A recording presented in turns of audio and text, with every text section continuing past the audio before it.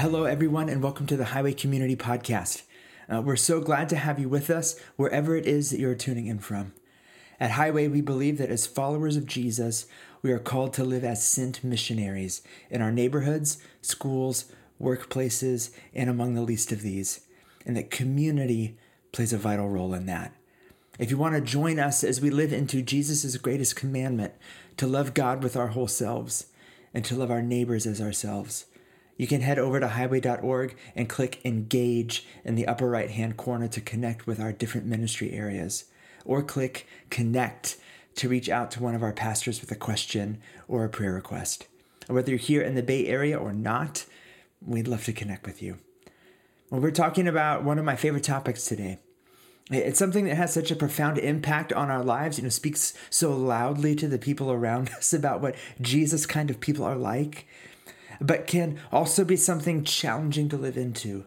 And honestly, a conversation that can easily go really sideways, where obligation and guilt get used as motivators. Which is so counterproductive to the invitation that I think God has for all of us throughout time and history, to live a life of generosity. We've been in a series called Highway Volume 2, talking about this new thing that God is doing in and through us as a church community. And so we laid some foundational pieces through what Jesus says is the greatest commandment: to love the Lord our God with all of our heart, with all of our mind, with all of our soul, and with all of our strength, and to love our neighbors as ourselves. And we should start quizzing people on this. And so in Highway Volume 2, we want to be a community that is deeply connected to the Father and that pursues Jesus' mission in the world and embodies, not just speaks, but embodies the good news, and to do those things purposefully together. And for the last couple of weeks, we've been starting to explore what that should look and feel like. What kind of attributes or characteristics we should start to see in us, both individually and as a community, as we live into these things over time. That there is a character that God wants to form in us that flows from that deep connection with Him. And that's really how I want us to approach this conversation about generosity today. That this is a part of the character that God wants to form in us. That it's an internal posture and attitude that is then expressed through different kinds of actions. See, I think sometimes we conflate the act of giving with the character of generosity, instead of seeing it as an expression of generosity. And this is where the conversation goes sideways so often, is when we focus on the action over the attribute, how or how much or when or where to give our time, our energy, our finances, and in doing so, miss the invitation that God has for us. 2 weeks ago when we were talking about the Pharisees and how in all of their doing of the Jewish law, they missed what the law was supposed to do in them. That for all of their actions, they missed the transformation. And what that reminds us of this morning is that we can be people who give, but who aren't generous. We can do the things and not have the character formed in us. We can give and not be generous. In Highway Volume 2, we want to be a generous community. For the ways that we give to be rooted in a generous heart. And so today I want to lead us through a couple of passages that help flesh out what generosity means, and then offer perhaps a different framework. That generosity in its best and healthiest form is the result of a deep spirituality, and that it is beautifully expressed and empowered through community. As we get started this morning, would you pray with me? Hey, God, I pray right now for anyone listening to this podcast, God, that's had such a bad experience with churches pressing them for what they can't give. God, I pray that you would relieve that burden. God, for everyone listening to this podcast who is hearing this word generosity and it feels like they don't have enough. Or the times when generosity has been used to make people feel less than because of what they could or couldn't give. Jesus, I speak your peace and your love over them. God, would you give us a deep love for you that comes from a deep trust in you so that we can open ourselves up to you, for you to work in us and form our hearts into hearts like yours. Would you make us a generous community? We love you, and we pray these things in and for your name. Amen. If you have a copy of the scriptures with you or accessible via mobile device, go ahead and turn or tap your way to Mark chapter 12. We'll be looking primarily at verses 41 to 44, but before we get there, I want to back us up a little bit, just a few verses ahead of that to shade in some context for us. Because Jesus says some things here that I think we'll see connect with our core passages for today. So let's start together in Mark 12, verse 38, the preamble, if you will, to what we'll encounter next. This is Mark 12, starting in verse 38. As he taught, Jesus said, "Watch out for the teachers of the law. They like to walk around in flowing robes and be greeted with respect in the marketplaces, and have the most important seats in the synagogues and the places of honor at banquets. They devour widows' houses, and for a show make lengthy prayers. These men will be punished most severely." Jesus is talking about the external action that's got no internal transformation. And Jesus gives just a searing critique here of a practice that was all too commonplace: to abuse the position of religious influence to extract money from vulnerable people for personal gain. And see, the assets a widow had at the time of her husband's death were all that she would have to live on for the rest of her life. And there were religious leaders taking advantage of that by offering personal blessings for profit. And see, we see Jesus' heart here to protect the vulnerable, in this case, the widows, to not see the resources they needed consumed. Which sets an interesting stage for what happens next. Now, this is the very next verse, starting in verse 41. Jesus sat down opposite the place where the offerings were put and watched the crowd putting their money into the temple treasury. Isn't that just such an interesting choice? I mean, to sit down right across from the money box and watch people. But when we think about what Jesus was just talking about, the show, the performance that wasn't rooted in anything real, I imagine this is kind of like a giant object lesson for the disciples. And many rich people threw in large amounts, but a poor widow came and put in 2 very small copper coins worth only a few cents. Calling his disciples to him, Jesus said, "Truly I tell you, this poor widow has put more into the treasury than all the others." If I was one of the disciples, I'd be like, Jesus, that's objectively not true. Unless what Jesus is talking about is something different than the amount that was given. Jesus continues on in verse 44. "They all gave out of their wealth, but she, out of her poverty, put in everything, all she had to live on."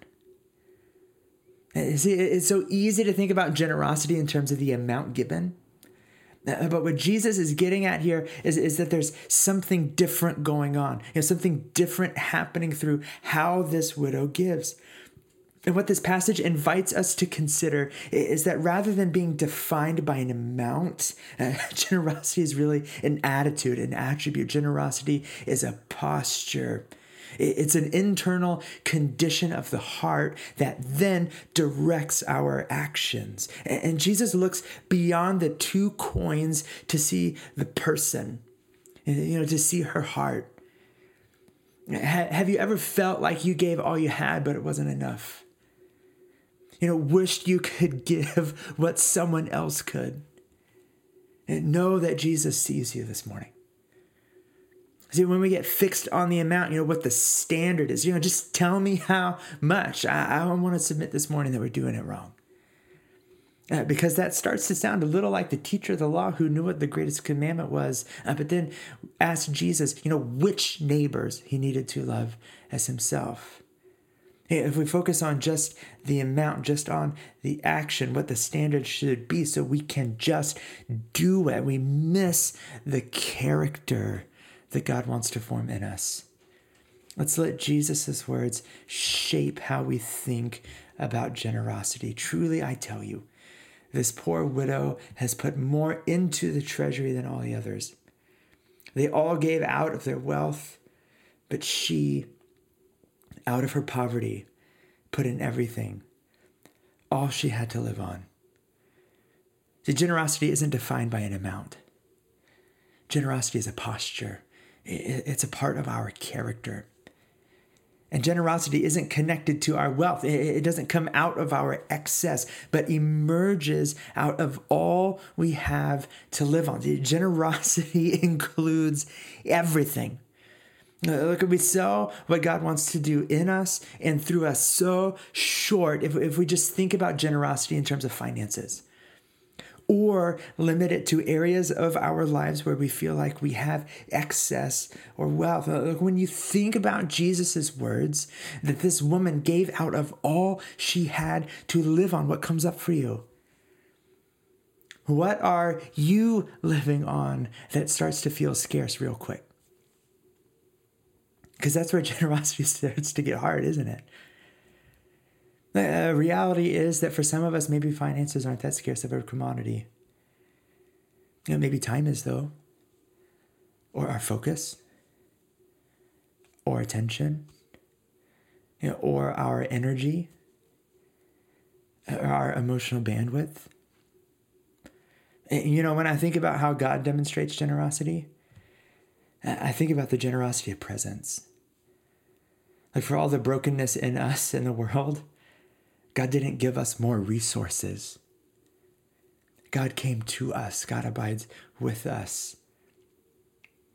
And generosity of presence is a powerful thing, but it requires time and focus and attention and energy and emotional bandwidth.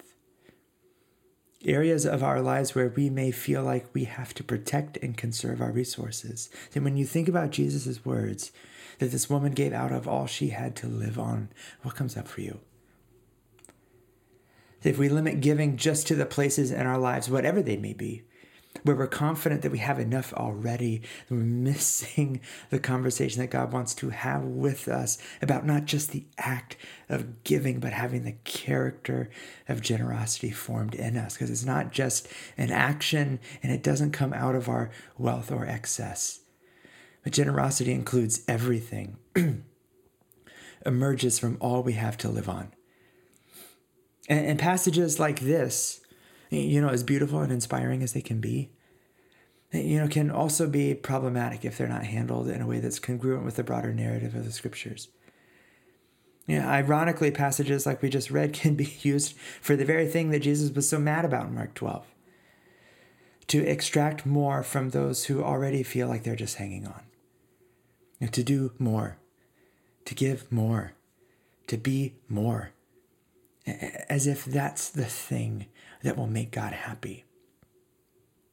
As if only the scriptures could give us some guidance on what it could look like to live into a generosity that comes from all we have to live on, but in a way that's reflective of God's mercy and compassion and walking with us through all the things and in all the different seasons of our lives, if only.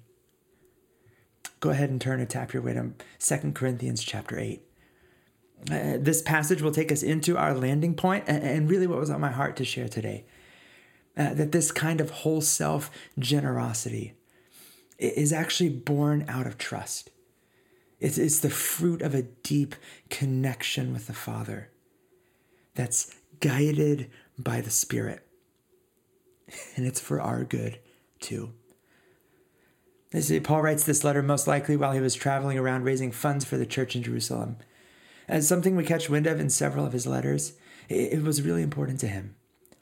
He was raising funds for a mostly Jewish congregation by visiting mostly Gentile congregations. It was a beautiful picture of the expanding family of God and a significant point of inclusion for the Gentile believers, many of whom were facing real difficulty, and at times outright persecution for their faith. And Paul highlights the church, the community of believers in Macedonia, as an example for the church in Corinth to follow. Let's look at 2 Corinthians 8, starting in verse 1. And now, brothers and sisters, we want you to know about the grace that God has given the Macedonian churches. In the midst of a very severe trial, their overflowing joy and their extreme poverty welled up in rich generosity. Here's our thread again. Same as with the widow. Poverty and generosity mashed together. But did you hear that phrase? Overflowing joy. In the midst of severe trial, in the midst of extreme poverty, overflowing joy. And see, there's something else going on here. Listen to this observation that Paul makes, continuing in verse 3. For I testify that they gave as much as they were able, and even beyond their ability, entirely on their own. They urgently pleaded with us for the privilege of sharing in this service to the Lord's people. And they exceeded our expectations. They gave themselves first of all to the Lord, and then by the will of God, also to us. Listen to the ordering there. They gave themselves first of all to the Lord, and then by the will of God, also to us. This is how God forms the character of generosity in us. When we entrust our whole selves to Him. When we say, God, this is where I'm at. This is what I've got. Lead me in how you want me to use it. And I will trust that you will give me what I need to do so. The Macedonian churches gave themselves, entrusted themselves to God first. And from that place, God led them into an expression of generosity that was surprising, that was sacrificial, but that welled up in them from a place of overflowing joy. Look, if I'm Paul, I'm looking at these churches and going, severe trial and extreme poverty, not asking them for any money, got zero expectations. And that opens us up, I think, how this passage challenges the way that we think about generosity. Which is to start from our perception of our own limitations. Here's what I can do and here's what I can't do. Honestly, sometimes for me, it's here's what I'm willing to do. Here's what I'm not willing to do. Here's what I want to do. Here's what I don't want to do. And look at boundaries, around giving, how we give ourselves, around whole self generosity, not just our finances, but our time, our focus, our energy, our bandwidth are really good and important to have. And I don't want to blow any of those up today unless they're different than the ones that God wants to set for us. The Macedonian churches entrusted themselves to God first. And then God led them into something that I bet if they were trying to decide on their own, based on how things were going, based on what they had or didn't have, they probably wouldn't have done. And if I was them, I wouldn't have done it either.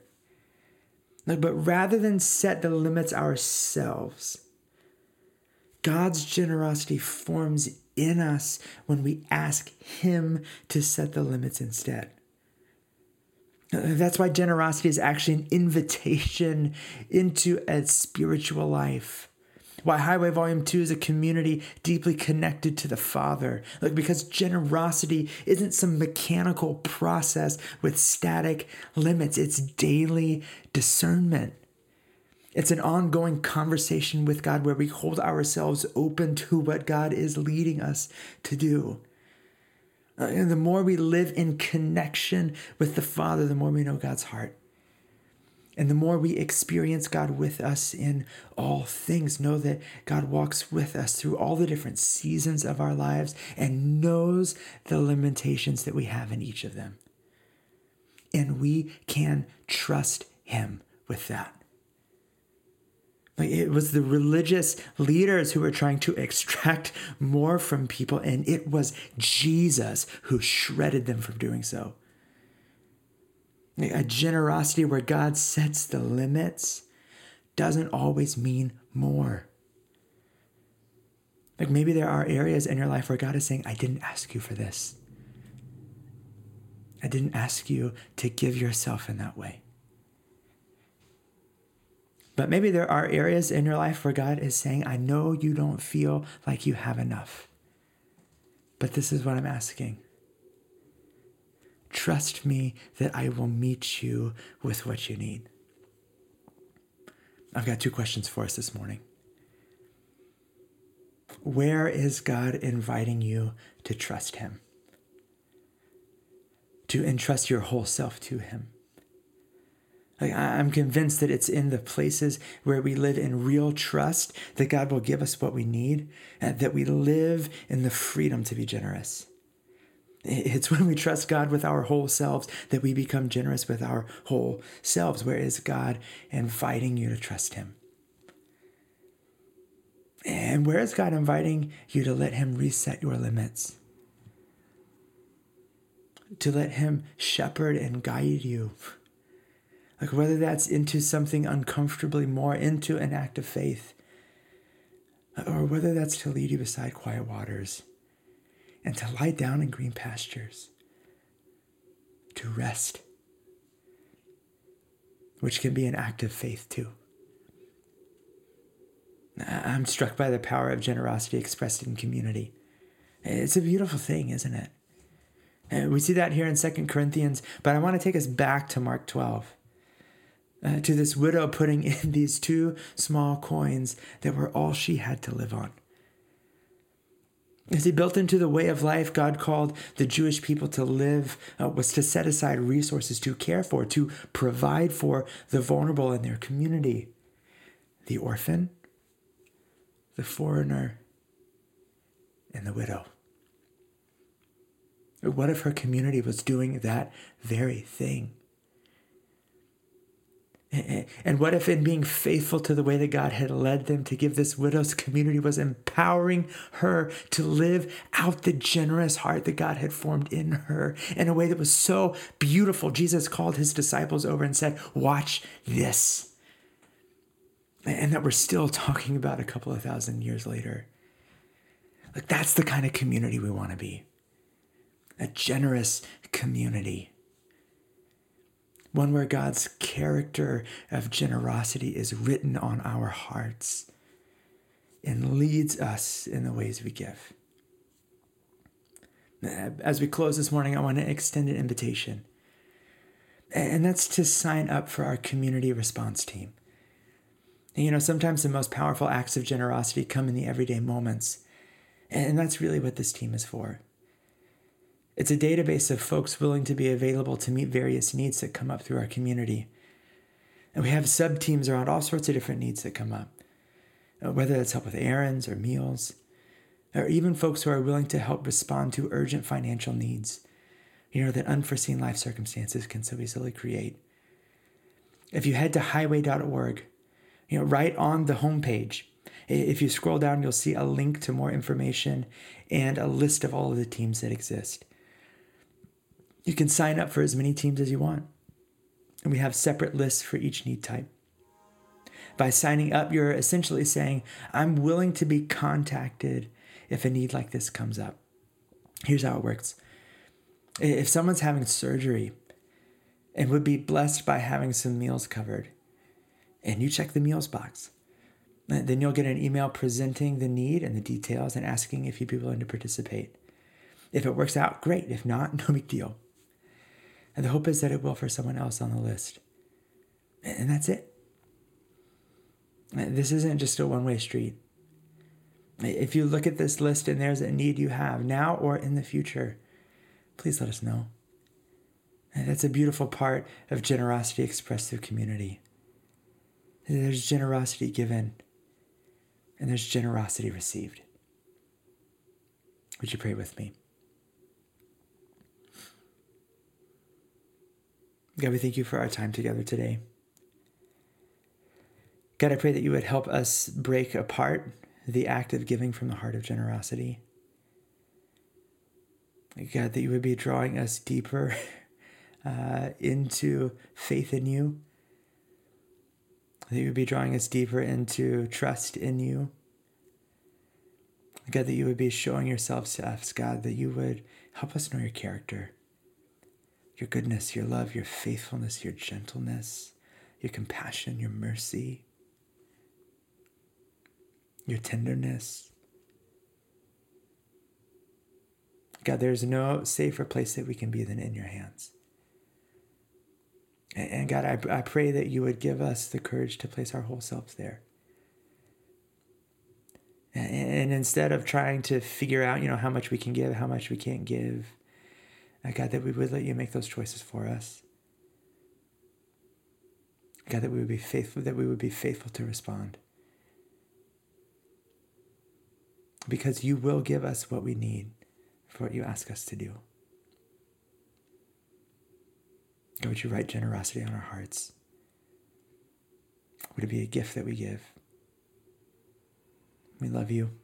We thank you for loving us first. We pray these things in and for your name. Amen.